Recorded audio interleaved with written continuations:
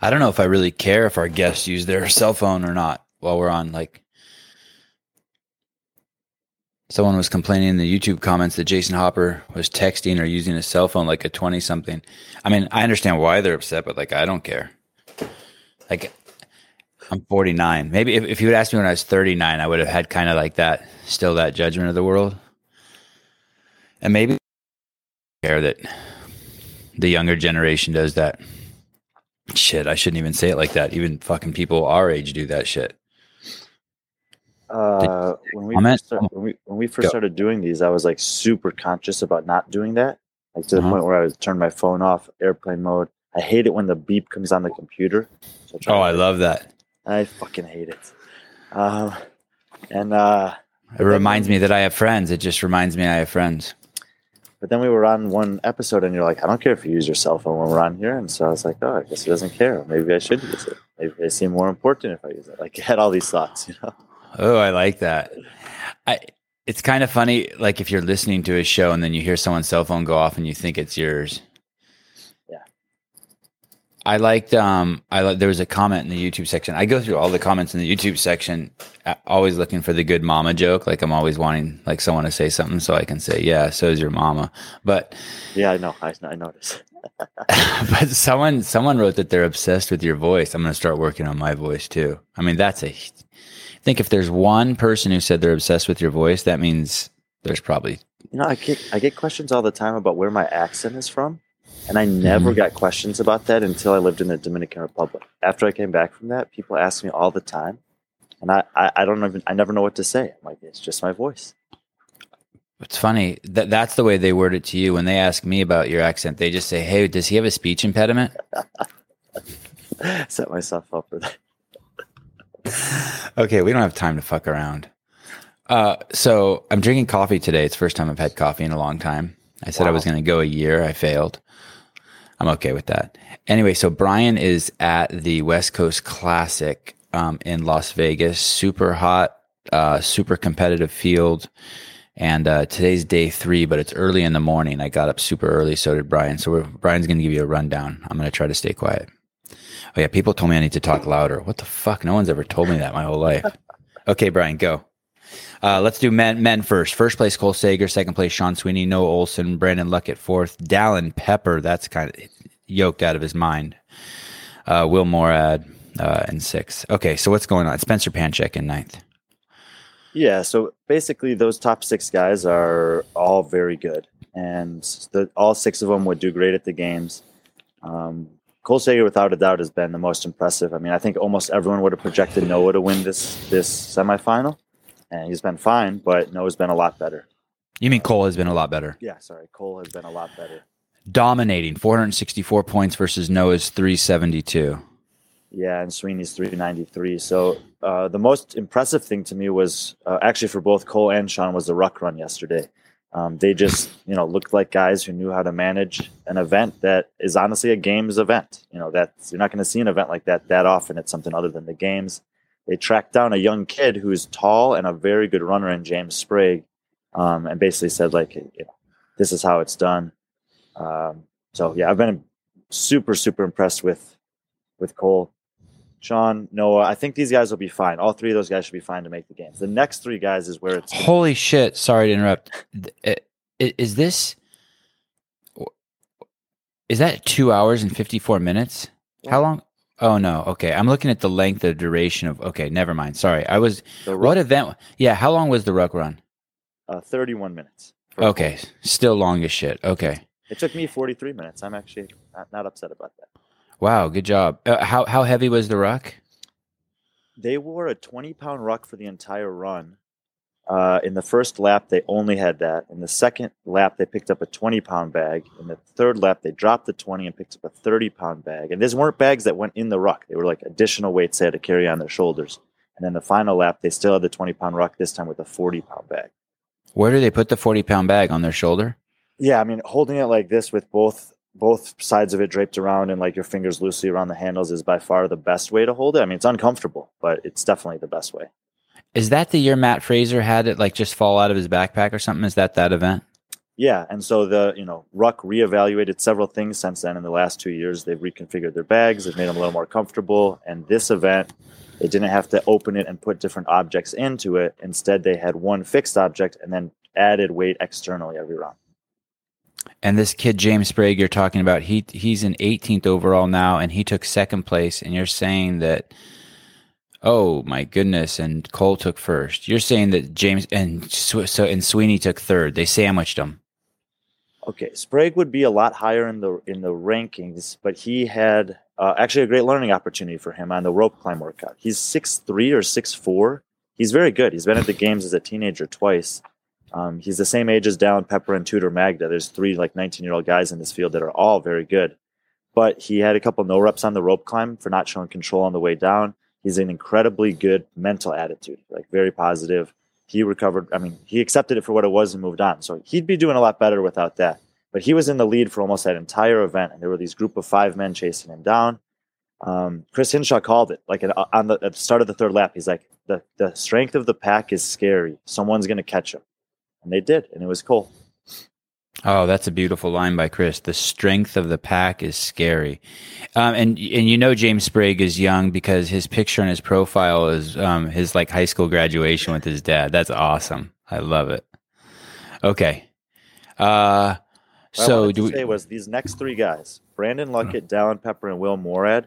I think that two of those guys will get the last 3 spots today, and it's probably going to come down to the strict deficit handstand push-ups. Because all 3 guys are going to be strong enough to do 15 muscle-ups and the squat clean ladder. And obviously there'll be, margins of points to be won there. But Dallin Pepper's 6'1" or 6'2", 215. Brandon Luckett is over 6. He's 6'1", also over 200 pounds. And he has a wrist injury and an elbow injury that he's trying to navigate through the weekend. So for both of those guys, that is not a great movement right now. When you say injury, what do you mean? What's Brandon Luckett he scraped his arm skateboarding, like my son, or what? He had something wrong with his wrist coming into the weekend, or that's what I've been told at least. And the snatch workout, he actually posted on his Instagram yesterday. He did a snatch and his elbow just kind of bent the wrong way. And he immediately dropped it, fell back, was grabbing his elbow. I mean, I thought he was done for the weekend. So the fact that he's bounced back from that and done as well as he did, he finished yesterday really strong with a impressive event win coming out of the second heat on the last event. What was the last event? It was a regional finale from 2017. It was 30 cals on the bike, 20 burpee box jump overs, 10 D-ball cleans at 150. He did those unbroken. He moved fast, and he was faster than the fastest guy from 4 years ago, who also had a really fast time. I mean, there's not a lot of margin in that workout for the top guys. Like Cole. So you're saying he injured himself in what event? Did you see him grab his arm? Yeah, the very first. And then now in event 1, 2, 3, 4, in event 5, he won. He took first place. After injuring himself, he's gone 6th, 5th, 9th, and 1st. So he's been very good. And I mean, look, what I'm saying is all 6 of these guys are good enough to compete at the games, but one of them is not going to get a spot today. This guy, Brandon Luckett, we're talking about, in the first event, the one you're saying that he might have injured himself, that he grabbed his arm, he took 22nd, and it says cap +1. What does that mean? That he got DNF'd? He didn't finish? Yeah. It was the heavy snatch ladder, so he had 1 snatch left, and he didn't hit it. Okay. Are there any other and these events are exclusive to the West Coast Classic. But what I was going to ask you is, has anyone else made it to the games who DNF this year? I guess I can still ask you that. Well, DNF. I mean, the thing is about DNF. So like Danny Spiegel didn't finish the ruck run yesterday, and she is also in a game spot. But I talked to the competition director. There was no minimum work requirement for that workout. So that's always a question when you're running a competition. What's the minimum work requirement? And if you fail to meet it, what does it mean for you going forward in the competition? Are you removed from the competition? Can you not win the competition? Like a couple of years ago at the Rogue Invitational, Laura Horvath didn't meet the minimum work requirement in a strict deficit handstand push-up workout, or maybe it was a parallel kipping, whatever. And she could continue to compete. She just was ranked last. Let me ask you this. This is falling into the weeds, and we don't have time for this bullshit. Sorry. But I'm going to ask you anyway. It's my fault. I like the idea of having a minimum work requirement at the CrossFit Games. I get it. I don't know if I'd like that in the semifinals event. I mean, I think, Or do I have that asked backwards? Maybe it should be at the semifinals event and not at the games. I think, Help me with this one. yeah, no, I don't think there's a clear answer to that. And there hasn't been a clear answer to it, ever. Sometimes they show up and sometimes they don't. It's oftentimes the competition director's programming style. I think when Dave was programming the regionals, which were for so long were the barrier to get to the games, because it was only one guy and it was a uniform programming across the whole workout, he was very intentional about that. This is just, I think, something that needs to be ironed out next year, amongst several other things, which we should probably talk about after semifinals finish, of what are best practices for semifinals as a qualifier for the games, especially once they can all be live competition. We're going to give that information away free. Shouldn't people have to contact me and then I let them talk to you? I let you out of your little box I keep you in and be like, hey, God, I thought you were just wearing a yarmulke for a second. It must have been just a light. I like the 2 hours a day when you let me out of the box. Yeah. What is the point of minimum work requirement? Is it so that people don't game workouts, or is it so that you don't end up with someone who gets to the games who can't snatch? What's the point of it?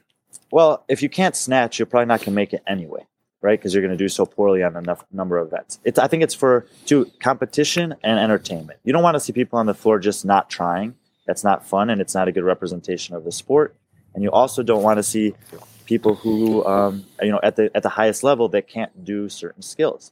So you're saying the integrity of the sport is being compromised by entertainment and whatever the other word you did, because the goal of the games is, from my understanding, is to find the fittest human on the planet. And so, yeah, but you want to find the fittest human on the planet, and you also want them to do it against the most competitive field. If you're not competing against the best, how can you say you're the best? So what is it? So the overarching question is, how do we get the best to the games? But there's other elements that have entered the conversation over the years. We also want to represent the global community. We also want to be. Oh, that makes me sick. That vomit. Those two make me vomit. I'm just saying this is. I'm not hating the messenger. I'm just telling you. And we also want to make the sport marketable. So we want it to be digestible for the live audience and the audience that's tuning in from where everyone just has to take their shirt off and we check that box. Marketable. Done. Yeah, but if they're not doing anything when they take their shirt off, except for just standing there. Yeah, you're right. That's not good. Then if you're going to be naked, you need to be doing stuff. Someone go to a bodybuilding competition.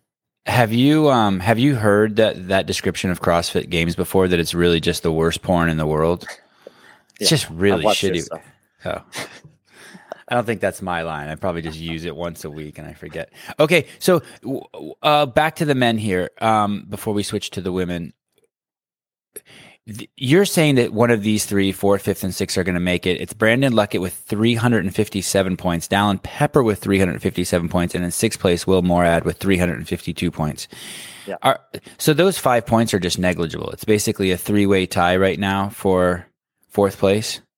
Yeah, I mean, look, the 3 guys ahead of them are too good. They're not going to screw up today. Those 3 guys, I'm expecting Will to beat the other 2 on the first workout because he's so good at strict handstand push-ups and nothing else should trip him up. And then it's going to come down to Brandon and Dallin and probably who can do better on the ring muscle up squat clean ladder to end the weekend, which is fine. I mean, one of them is going to earn it and the other one's going to have to earn it through the last chance qualifier. Can Noah Olson take first place in no. In this competition? No. How about in any of the last 2 workouts? Or is there only one left? Yeah, he might. No, there's 2 left. He might win the push-pull workout today. Yeah, he was excellent at that 7 years ago. He should be great at it. Who has the best body out of these guys? The best body of the entire field? No, out of these top 6. Like, who looks the best out there? Is it Noah? Unless you like big guys, then it might be Dallin. Oh yeah, he's huge. How does a 19-year-old get that big? That's just genetics, man. I mean, you can't. I could never train and look like that.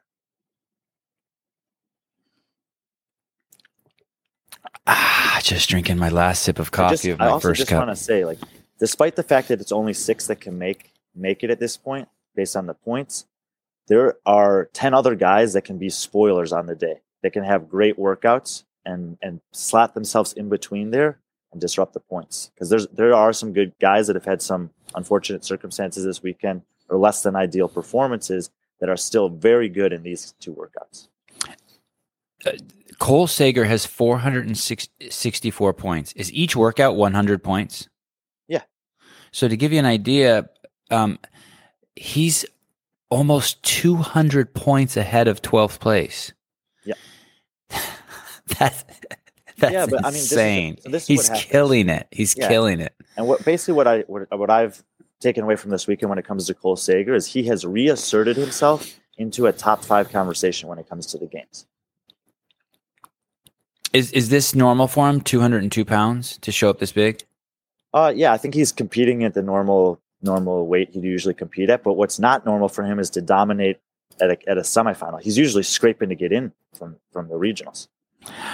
I watched day one, and the first event, the camera, I don't think the camera went on Cole or Noah except for 5 seconds. Even one of the commentators made a joke at the 6-minute mark and goes, "Oh, look at Noah's here," like kind of like making fun of themselves because they hadn't shown him yet. If you see who's in charge of that camera work, would you just go over to them and just like lick your hand and slap the shit out of them for me? Be like, "Oh, this is from Sevon, nothing personal." I mean, it's crazy. Don't get me wrong. I love the hype around Dallin Pepper. It was so fun watching a new guy come on strong, but there's no context when I can't see Cole Sager and Noah Olson.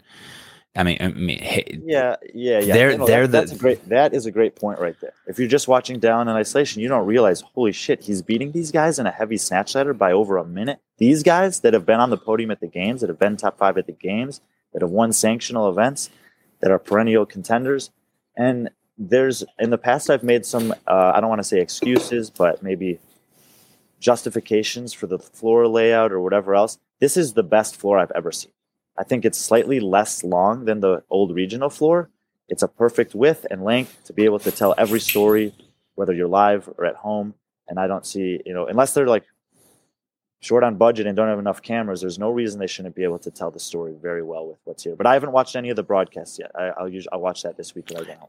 Let me just say that, let's just say, I'm making this completely up, that 50% of the people who are watching, no, let's say 100% of the people who are watching know who Cole Sager and Noah Olson is. And let's say 50% love them and 50% hate them. That means that regardless, you're invested into seeing them lose or to see them win, and to not show them is complete. It's insanity. And it only hurts Dallin Pepper. I mean, I love the fact that they focused on him. It was really cool. But like, it's nuts to me. It's the first event of the weekend. You want to hook people in. You want to draw them. You're not going to show the two most popular guys in the competition.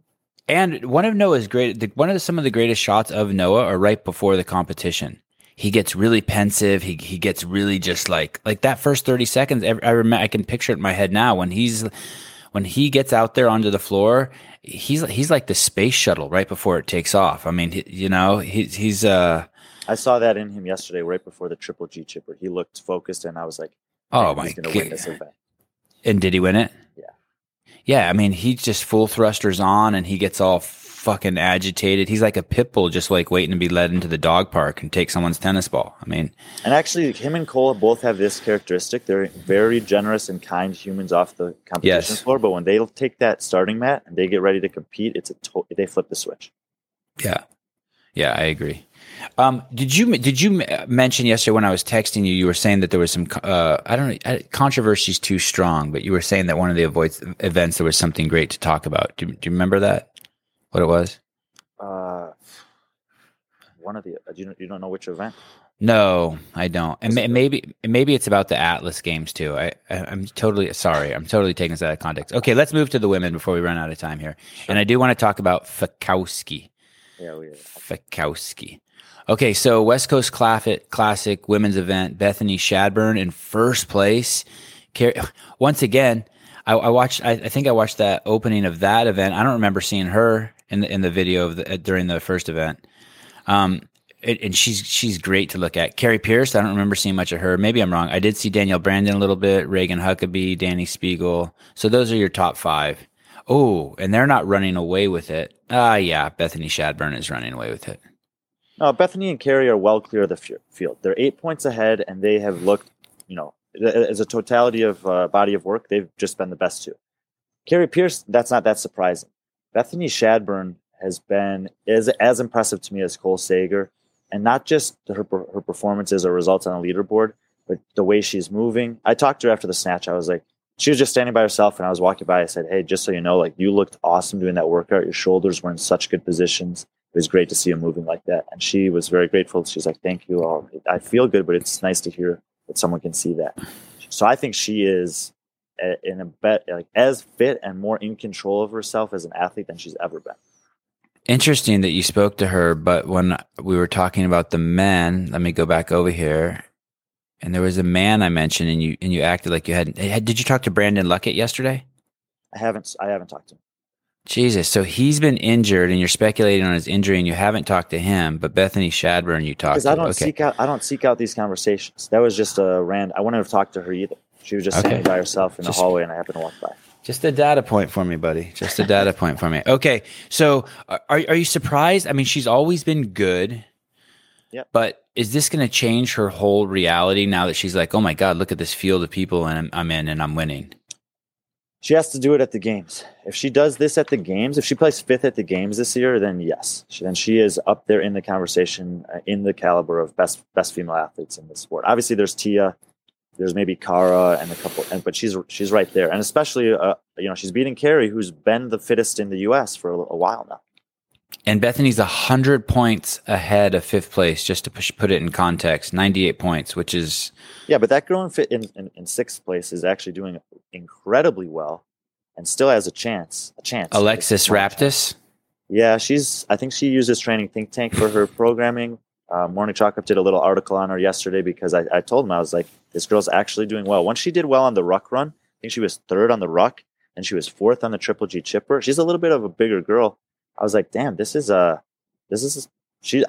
young, but she's good.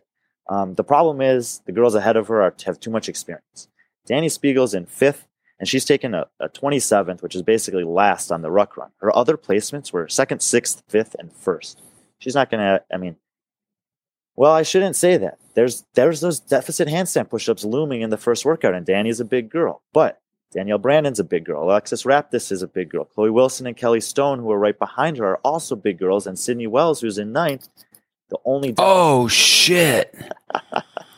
The only chinks in her armor so far are high-skill movements. So that's Brooke Wells' sister right there sitting in ninth? Dude, she was awesome yesterday. So after the first day, I was like, okay, she's not... Is the crowd losing their shit when she comes out?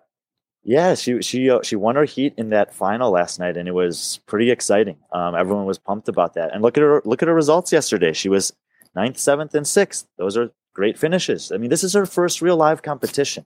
So if you look at her and you say, oh, she didn't do great on the snatch, she didn't do great in the legless rope climbs, maybe she struggles on the deficit handstand push-ups. Those are high-end skills. Those are the last things that come around for a top-end competitor. She has the work capacity, and she has the determination and ability to fight on the competition floor.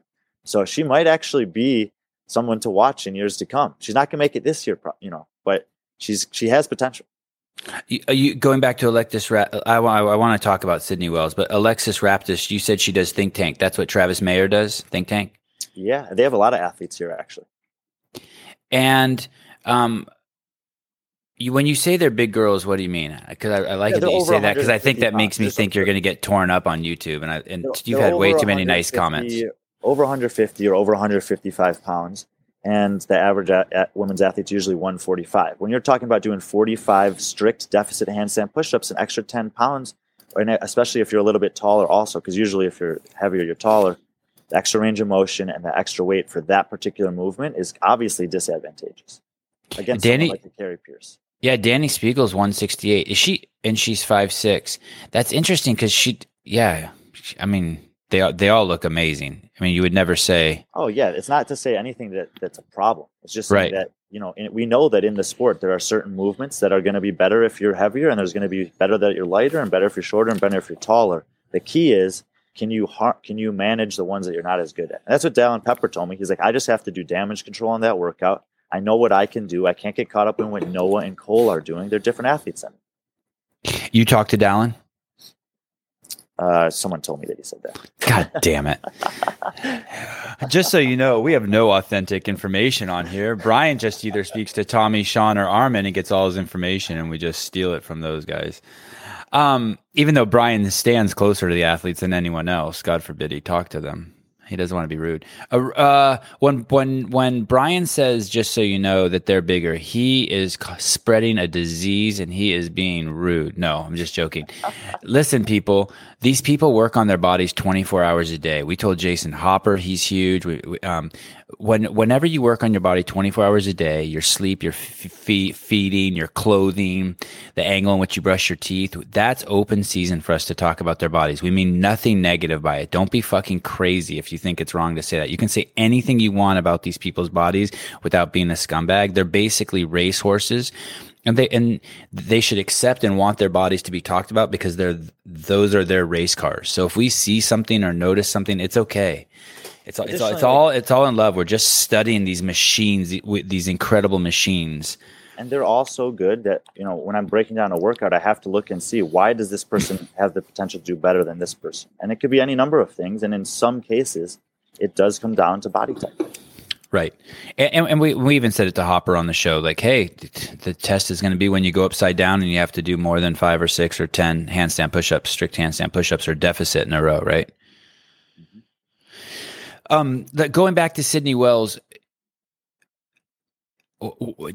why is she? I mean, think of what a competitor she must be. Her sister's already in the sport. She's kind of getting in the game late. I mean, I haven't been paying attention for years, but I remember early on that she kind of had no interest in CrossFit. I mean, she was a great supporter of her sister, but she was doing track, and now she's. How did she make it to a semifinals so fast? What's she been doing? Well, she was a competitive track athlete in college, and Tia Claire Toomey's background is in track. We've seen track athletes do well in this sport before. And like I said, that ability to just line up on a starting line in an individual competition and fight for, whatever's in front of you in your lane is something that she's been doing her whole life. Obviously, her sister's got a tremendous amount of capacity, and we know from the sport that it's not uncommon for siblings to do well in this sport. Have you been to her Instagram account? No. I wonder if she's just exploding. I mean, what a cool. I mean, she could be she could become like the Dan Bailey of the sport, have no go, but be able to, parlay. Yeah. And we can't leave the women's field without at least mentioning Reagan Huckabee. Oh, yeah. But at the most superficial level, she looked amazing. She looks amazing. She's in her mid-30s. She's been doing this a long time. She's a mom. She did great in both the online portions of competition. And I wasn't sure how good she'd do here. I mean, I thought she'd be in the top 8, but she's ahead of Danny Speed. And, it's incredible. It's very impressive. Let me see if she had any bad. No, 10th is her worst finish so far. I mean, 34 years old. Yeah, she's awesome. And she's most likely going to make the games this year for her 4th time as an individual. She's competed there on a team before as well with Invictus's teams. And yeah, she's awesome. She's smiling, she's happy, she's engaging with people, and I'm really happy for her. Are any of these women possible podium at the games? Oh, you know what? Yeah, I do think that there is an outside chance for all 3 of the girls from Underdog Athletics, which is Carrie Pierce, Bethany Shedd, to make the podium at the games. I would say it's like I said, 25% chance or less. Danielle Brandon, to me, is actually the most scary of the 3. She just needs to get her mindset right. And I think she would say that too. She knows that if she can she's had her ups and downs this weekend in terms of performance, but she's rallied mentally, and I think she's moving in the right direction. So I think she might actually be the best at the games, but even though she's not doing the best this weekend. Okay, let's talk some shit about Matt O'Keefe and Dylan. Tell me all the bad shit about the games. Like, are you seeing needles in the locker room? Are the events starting late? Has O'Keefe shown up drunk a few times, stumbling around? Like, what's going on? How's the event? I think it's been good. The programming yesterday to me was very impressive as a whole. To have a workout like the Ruck Run is a risk. It's gonna especially when it's so hot in Vegas as it is. But they moved it into the morning. And it was brutal. I mean, a lot of athletes were in bad shape after that, but they gave them a break in competition, which is warranted, so that they could come back and test them. Are you able to recover in a 4-hour window and perform, tough workouts? And then the finale was great. It was a sprint workout, 3 minutes. Dave is famous for doing workouts like that at the end of regionals that are super high drama and excitement. Danny Spiegel and Daniel Brandon had perhaps the closest finish we've ever seen in a competition, 0.3 of a second. They were chasing each other down. They were the two athletes that I thought would win that event. They performed exactly like I wanted them to and like they needed to. And then the men's race was like everyone was finishing at the same time. It was a great day of competition. The one kind of, if I was going to pick apart something from yesterday, would be the ruck run for the teams. If you look at the leaderboard, one team finished under the time cap. Two teams say cap, and then all the rest of the teams say cap +1. They were all on the last run. So I think they just needed to extend the time cap for the teams relative to the individuals. They addressed that very professionally, I think, with the teams after the competition, because they realized in the middle of it that what they'd briefed was going to end up being an issue because they told athletes, they said to the teams, they said, we know you're frustrated with the way that this ended up, but we have to stay true to what we briefed you guys on. We'll try to improve next time. And I believe that they will. Who cares if they all capped? Because let's just say, I'll give you an example. There was a team that was in first place after lap 3, and lap 3 was the last checkpoint for 1,500 meters. But that last lap with 4 people holding a rope and a total of 240 pounds of weight is going to take 10 to 15 minutes. So you have no checkpoint to go back to that's within 12 minutes of the finish of the workout, which means if you were in the first place and you go out after lap 3, this happened. The team in first place had a girl who was struggling with the heat. Several teams passed them, but none of those teams made it back to the next checkpoint. And so they finished ahead of all of them on the leaderboard and got more points, even though their performance over the totality of 40 minutes was worse. They were further away from the finish line at the end of the workout. But I think that I didn't exactly understand that. I don't know if I need to, but I do understand. But I do understand what you're saying. You're saying that between the last checkpoint that denotes what place you're in and the finish line, there was a 1,500 meter stretch. Yeah. So was there a 4-way tie for first place? No, because there were tie breaks, and your tie break was your third lap chip time. Okay. So if you were the first team to cross lap 3 and you just sat down on the course for the whole time, knowing, well, none of these teams are going to finish anyway, you'd still get more points than them. Did anyone do that? Not on purpose. One team had to because one of their girls couldn't finish, so she couldn't. Oh, now I understand what you're saying. So I understand what you're saying. But none of them made it to the next checkpoint because it was so far away, and everyone got time capped. So that team got more points than all the other teams that had passed them on the last lap. So I just want to be clear. Like, that's not how it should be. You should be rewarded for your performance. However, once you brief the athletes that these are the rules, you cannot go back after the competition and say, actually, we're going to change the rules and give these teams different points.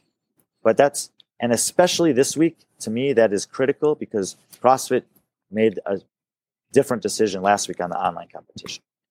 Yeah, I don't know if I agree with you. I see what you're saying, but I think the most important thing is to get the best person to the games, even if it means someone's feelings were hurt or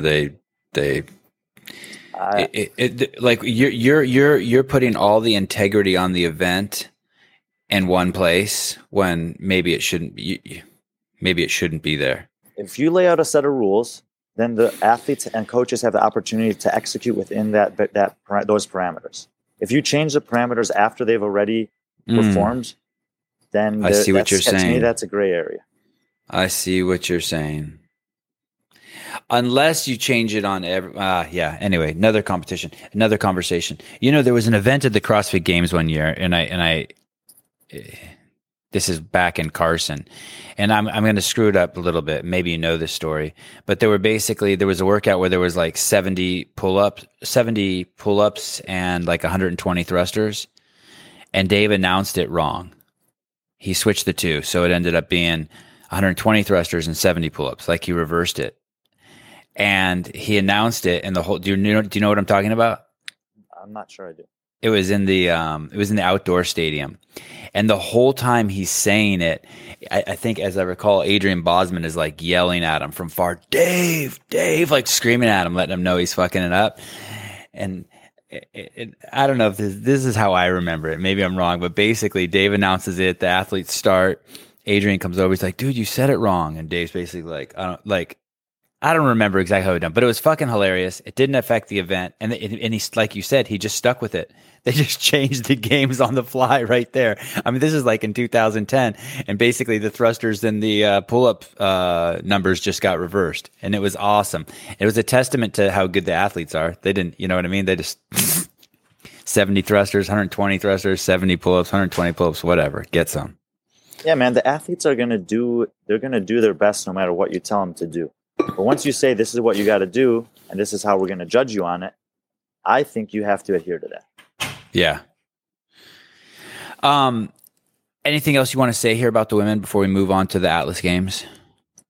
No, I think, the 5 girls in the top 5 are probably going to remain, and will all be excellent representatives at the games if they do. How happy are you that you're there? Are you just stoked? I mean, we're always being critical and picking, and is it just like, if someone came with if I came with my kids and my wife, would I be stoked? Is it fun? Is there cool places to sit down, nice people? Oh yeah. This is a good, I don't know if they'll ever use this venue again, but it's a good venue. There's a space for the vendor village. So you can go around between events and, buy some stuff, do some challenges at the U.S. Army or Warrior Fitness thing or whatever you want. Every seat in the arena has a great, perspective of the floor. There's space for media to get around. The athletes have their own space. It's a great venue for a competition like this. So it's cool. Yeah. That's good to hear.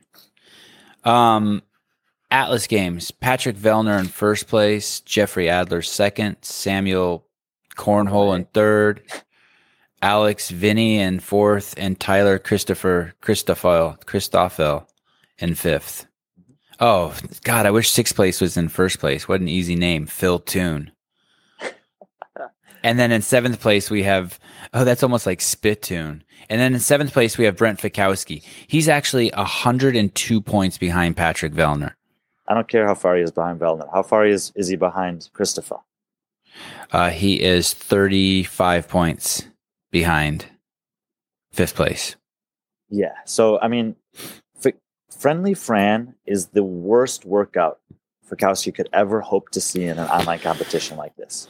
They probably did that on purpose to weed him out. The singular worst thing for Fikowski is high volume of pull-ups. He'll manage bar muscle-ups and ring muscle-ups better than he'll manage pull-ups or chest bar pull-ups. And thrusters, at a light weight like that, that's one of those movements where Fikowski's never going to beat Josh Bridges on a thruster workout, unless the weight's too heavy for Bridges, because the range of motion is too much. So I knew he would do bad on that workout, and he'd be in a hole to start the weekend. Workout 2, he didn't do as well as I thought he'd do. I thought he could finish top 5 there. I think he was like 13th. And as soon as I saw that, I was like, he's not going to make it. And the reason why I don't think he's going to make it is because the last workout of the weekend, Gretel, is a workout I think should never be programmed in an online competition. In a live competition, I don't have as much a problem with it. Like if there's a finale for a regional, because you can move the bar on the floor. There's just a lot of different elements with judging. Will you tell them what the workout is? It's the 10-minute workout or 10-round workout, right? Yeah, it's Grace plus 30 burpees. It's 3 clean and jerks, 3 burpees over the bar, 10 rounds per time. Let me tell you how arrogant CrossFitters are. I go, will you tell him the workout, what Gretel is? And he goes, yeah, it's Grace with this. I'm like, Jesus Christ. No. But say it a little slower, Brian. I know we're in a hurry, but not everyone computes at your processing power. What is Gretel? 3 clean and jerks, 135 pounds for the men, 95 pounds for the women, 3 bar facing burpees, 10 rounds for time. So is that a sprint? Yes, it's everything you got until you can't feel your body, and then keep going for 3 minutes. And the problem is for Brent is he's incredibly strong. He can move the barbell great. He can manage burpees in big sets better than just about anyone. But this is, again, range of motion matters. If you got to get the bar from ground to overhead and you're 5'7" compared to 6'3", and you have the same work capacity, the 5'7" guy is going to win. If you got to get your body off the ground and over a bar 30 times, and you're 5'7" compared to 6'3", the 5'7" guy is going to be faster. A lot of these guys have the same work capacity within a 3-minute window, and that's just not. It's a great test. There's a place for it. I don't like it in the online format, and I don't like it for Fikowski. So I think he's why don't you like it in the online format? I just like that test better when there's an ability to advance down the floor. I think it makes it a little bit. It gives a little bit more possibility for some things to happen that can allow a guy to just execute more cleanly and make up for a range of motion limitation or something like that.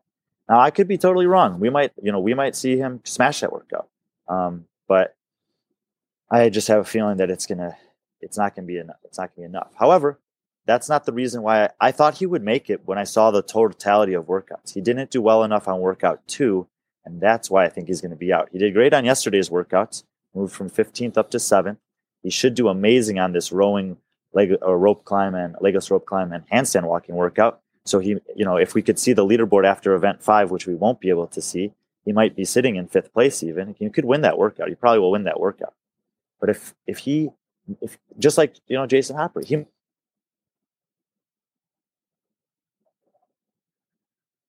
You froze on me, just so you know. I'm just pretending like I'm listening now, so that he might butt. You see, just like Jason Hopper, and you froze. Yeah, he might be very close time-wise to the best time in that workout, but it's such small margins for time that it might be a 15th placement. Did I hear you say that he might win workout 5? That's the one, the rowing one, and the handstand walk? Yeah, he's great at handstand walking. He's a world-class at legless rope climbs, and he's a good rower. So you think he's gonna? You think that he's gonna shit the bed so hard and workout 6? No. I think he's gonna do the absolute best that he could possibly do on that workout, and it's not gonna be enough. Interesting. Well, let's talk about 4th and 5th place. How do they do in workout 5 and 6? You're saying that Alex and Tyler, Alex Vigneault, pronounce his name for me. Alex Vigneault is a very similar body type to Fikowski, but he's got a big points cushion on him. And Tyler Christoffel is a shorter, smaller power athlete who could be top 5 in that workout. With great hair. Wow, he's got great hair. And Christoffel, I love Tyler Christoffel. I think he used to compete with CrossFit 417. He always does pretty well on online competitions, and he never lives up to that standard or ranking when it comes to live competitions. Dude, so, Alex does not have the same body as Brett Fikowski. What are you talking about? He's over 6 feet tall and he's over 210 pounds. That's right. Oh my God, Fikowski is 217 pounds. Yeah, and he's lean. That is insane. God, I had no idea he was that big. I would have guessed he's 195, 6'2", 195. That's incredible. Just says what I know about people. So you're saying what Alex who's in 4th and Tyler who's in 5th are going to do well enough to fight off Fikowski. That's your prediction. That's a bold prediction. Okay. Patrick Vellner is just going to take first. Keep going. Run. He's just going to run away with it. The top 3 right now are the 3 I projected top 3 before this competition began. Not everyone knows Samuel Cornway as well as Adler and Vellner, but those 3 guys are very well-rounded. And should have no problem staying in the top 3 spots. Did Brent see the programming and go, "Oh shit, this fucking weekend is basically sandwiched on either end with 2 workouts that are going to make this damn near impossible for me"? One of the things I think is the biggest conversation that needs to be had around semifinals is how many tests are there going to be? Because to me, and I've spoken to several people here this weekend who have the same sentiment, there's a big difference in a 6-event competition and a 7-event competition. I think if there were 7 events, he would make the games. What do you think? Do you have a preference for how many workouts there should be? For the qualifier to the CrossFit Games, I think it should be at least 7. Wow. I think 7 is a great number. Because it's half as many events as the CrossFit Games, roughly? Yeah. I mean, you could say that about 6 too. Yeah, and then if you have 2 workouts that are under 5 minutes, you can offset them with 2 workouts that are 20 and 30 minutes or something like that, a little bit more easily, and you still have a space for a strength event if you want a strength event. It makes it a little bit easier to program workouts that can skew the leaderboard. And there's nothing wrong with workouts that skew the leaderboard. You need to test everything. But, to me, if you have the opportunity to have 6 tests or 7 and you're trying to get the best guys to the games, do 7 tests. Sorry, I'm switching as we run out of time here. I'm switching to the women's leaderboard for the Atlas Games. I'm singularly focused on 3rd place, Carolyn Prevost. I'm singularly focused on 2nd place, Sydney Michaelish. Okay, I don't know who that is. Tell me why. Sydney and actually several athletes. I think there were over a dozen athletes that took at least 2-minute penalties on workout number 2 in this workout, some of whom have posted some stuff about it. And again, this is that double dumbbell movement workout would be totally different in live competition than in a gym, because we know from the workout at the games in 2019, for example, with the double kettlebell shoulder to overhead, that athletes were getting a ton of no reps. But it's really different to get no reps while the workout is happening than to get suddenly a 2-minute penalty 24 hours after you did the workout. And that mentally messes with people a little differently. She's only 21 years old. This is the girl that would have qualified. She was competing at Wodapalooza in the RX division, which is the second division at Wodapalooza. She won it. If she had been competing in the elite division, which was like Tia Claire Toomey, Sarah Sigmund's daughter, like tons of games athletes, she would have placed 7th, which would have qualified her to the games that year. Wow. And then she was slated to compete at Atlas Games. She was going to try to make a run at the games anyway, and it got canceled. The whole season got canceled, so no one knew who she was. So I have been super excited to see her compete and see if she's actually that good. And so far, she has been. How is she going to do in the 5th and 6th event? Because I bet you Carolyn Prevost, am I saying her name right? I think she's going to do Prevost. Yeah. She's going to do incredible in that last event. I mean, that's she's made to go. Yeah.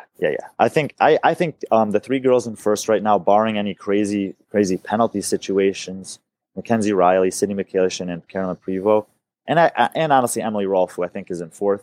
I think they'll all make the games. What's Carolyn's weakness? Is it strength?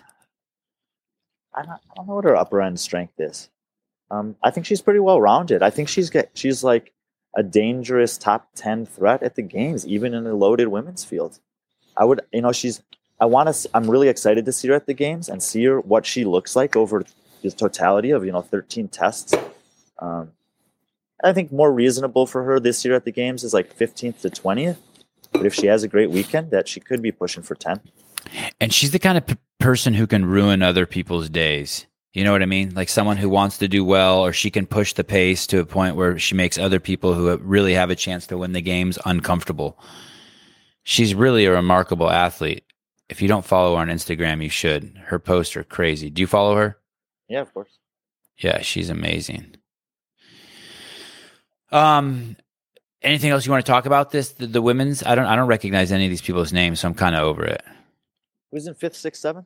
5th place is Annika Greer, with a very interesting name of Annika. Oh, spelling of Annika. And 6th is Alexis Johnson. A lot of Alexis. Oh, 7th place, China Cho here. Alexis Johnson. Alexis and China obviously are games veterans. So I don't recognize Alexis. I'm looking just at a little tiny picture. But China Cho's in it. I mean, she's 6 points out of qualifying. I think it's really tight on the women's leaderboard from maybe even from 3rd to 10th is really tight, like 20 points or something. So there could be a ton of shakeup in the leaderboard. The reason why I think Emily Rolfe and Carolyn Prevost will still make it is because I just think they're that good. Yeah. Hey, you're absolutely right. This is really tight. 11th place has 270 points, and 5th place has 285, and 4th place has 288. Holy shit! This is a matter of fact. And now you throw that workout Gretel into the mix, and we know 5 seconds, 10 seconds can be 5 or 10 places in that workout. So I mean, even though I'm saying these girls are probably going to make it, anything can happen in a workout like that, especially when you don't get to do it against your competitors. You just are doing it blind in your gym. It makes it exciting, that's for sure, right?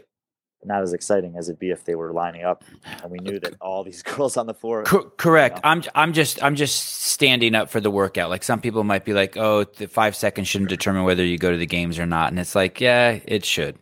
But you're right. It would be amazing if they were all next to each other. I agree. I would like the workout a lot better live as a finale, and yes, the drama would be super high. Anything else you want to talk about before I export this and get this up and we make $6 on YouTube? The Russians are killing it in Asia. Oh, great. Okay, let's do that. Let's look over there. CF Asia Invitational. Yes, they are. Can those men come to the United States? Are the Russians going to have any issues coming here? I know they've had issues in the past. Well, Roman won't be able to get to the United States, but the other two guys, Alexander Ilin and Stas Solodov, they should be fine. I mean, well, assuming that any athletes can get to the United States. Ilin has competed at the games before. Stas Solodov's a masters athlete. He's already made it to the games this year. So, I would expect that if athletes are able to travel internationally to the United States, that both of those guys would be able to come, but we won't get to see Roman in the United States. And do you know why that is? I feel like we've talked about this before and you always avoid talking about it. I will do that again. Okay. So Roman's in first place. He's tied for first place with 348 with a guy named Stas Solodov, and Alexander Ilin is in third place with 342. Very close. Yeah.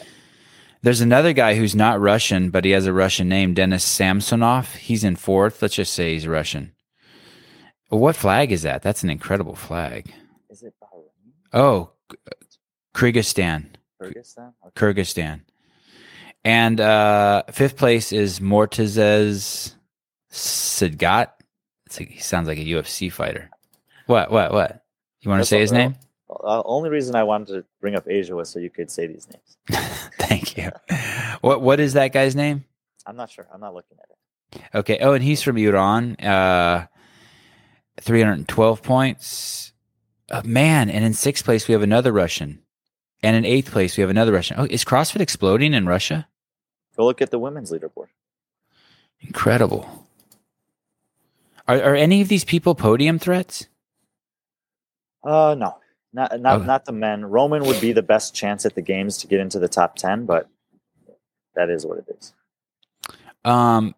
There's a Japanese competitor in fifth place, Yuko Sakuyama. What's her history with the games? In second place, isn't there? There is. So then probably first, third, and fifth are Russians. Correct. First, third, and fourth. First, third, and fourth. Excuse me. Yeah. So all five of those girls, like I kind of know who they are in Asia. Well, I shouldn't say I know who they are. They were the five girls that I was expecting to be towards the top in Asia.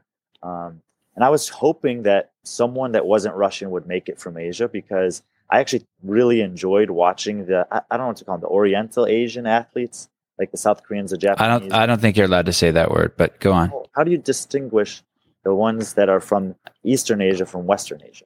It doesn't matter until the podcast gets huge. So just keep feeling around in the dark. But like those athletes, they just have different body types, and it was cool to see some different body types that were still capable of doing all these movements at the games in 2019. And a couple of those girls have competed at the sanctionals, in Asia when they were there the last 2 seasons, and have showed potential. So I'm hopeful that one of them can get in. But the 3 Russian girls that are up there are also going to be rookies if they make the game. So either way, we're going to get newcomers. I shouldn't say some of them have been there in 2019, but I kind of consider that an outlier. So they'll be their first year to be able to compete at the games in the full spectrum of a games test. When you say different body types, don't forget about the guy who just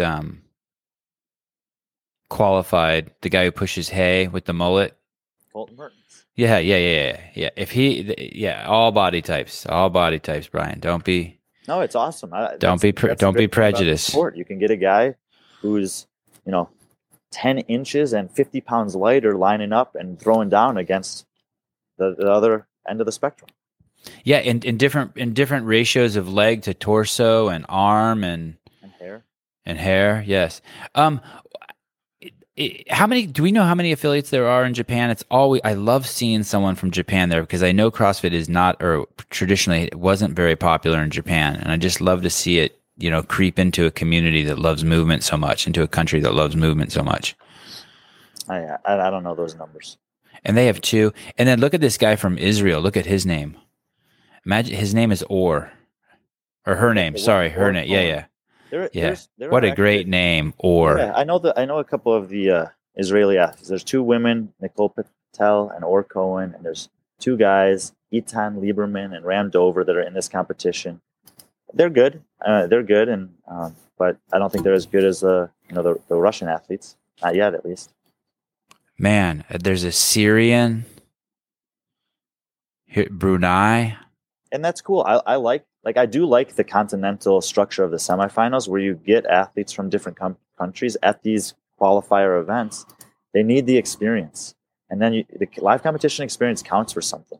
And then you'll see them come back year after year, and maybe one of these will break through eventually. And maybe we'll get even more representation from those countries as it continues to grow there. I mean, that's speculative, but we'll see. But this isn't a live event, right? No. Yeah, that's a shame. I haven't really cared anywhere, but that's a shame, especially when you have these communities that are in their infancy. They're the ones who really need the live event, because that would really generate more energy and love around the sport. Next Is year, this a sport? next year will happen, I believe. Would you call CrossFit a sport? Yeah. Is it a lifestyle? Yes. Is it a fitness methodology? No. Health methodology? Life methodology? Is it a cult?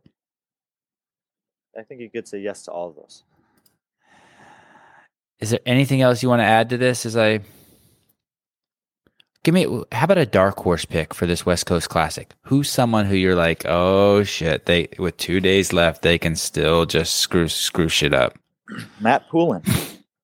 Matt Poulin was like the 5th or 6th seeded male out of the quarterfinals in this field. And I've talked about how deep this field is, but I knew nothing about him. I did talk to him, Savan. I talked to a guy.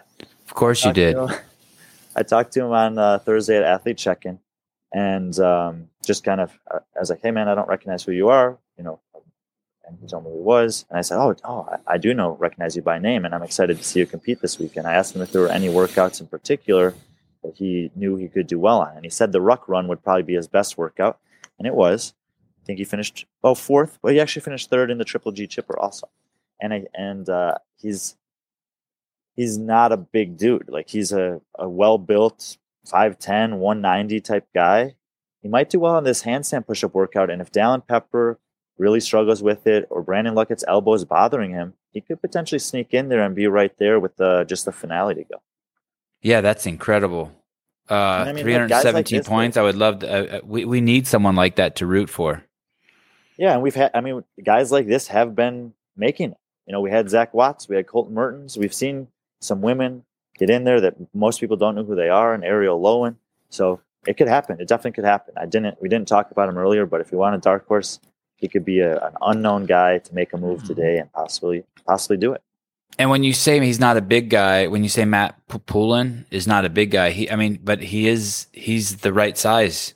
5'10", 195. I mean, that's the size, right? That's the games winner size. That's the average size of a top 10 athlete at the games over the last 7 years. Yeah. Isn't that amazing? He's 5 to 7 pounds lighter than what Matt Fraser competes at, and yet 4 to 5 inches taller. Matt's like a bowling ball, bro. It's dense. Yeah, but it's weird when you stand next to him. It doesn't seem like that. Like, I never stood next to him and been like, oh shit, I'm standing next to, like, you know what I mean? I've never felt like he's I didn't. I don't disproportional feel that way when I stand next to him or Rich. But when I bumped up against them, like I was in a booth with him with Fraser at Wadapalooza one time, and I just we were rubbing shoulders, just standing close, and I was like, wow, there's no give here. Right. That's for sure. And Rich is the same way. I went to a thing with him years ago and took a picture next to him, just put my arm around him, and I felt like I was putting my arm on like a marble statue or something. Yeah. That's always weird. All the CrossFit men and women are like that. When you hug them, you don't even feel like you're hugging a woman. You're like, wow, this is just like hugging a rock. There's a guy. It literally is weird.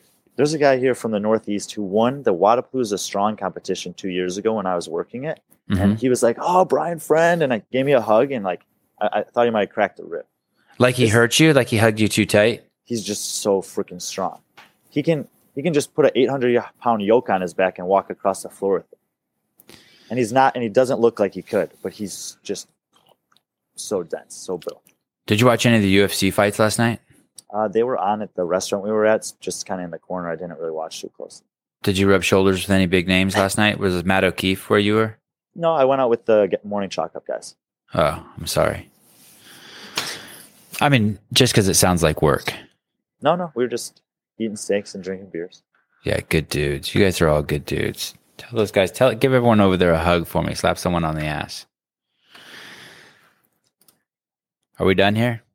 I think so.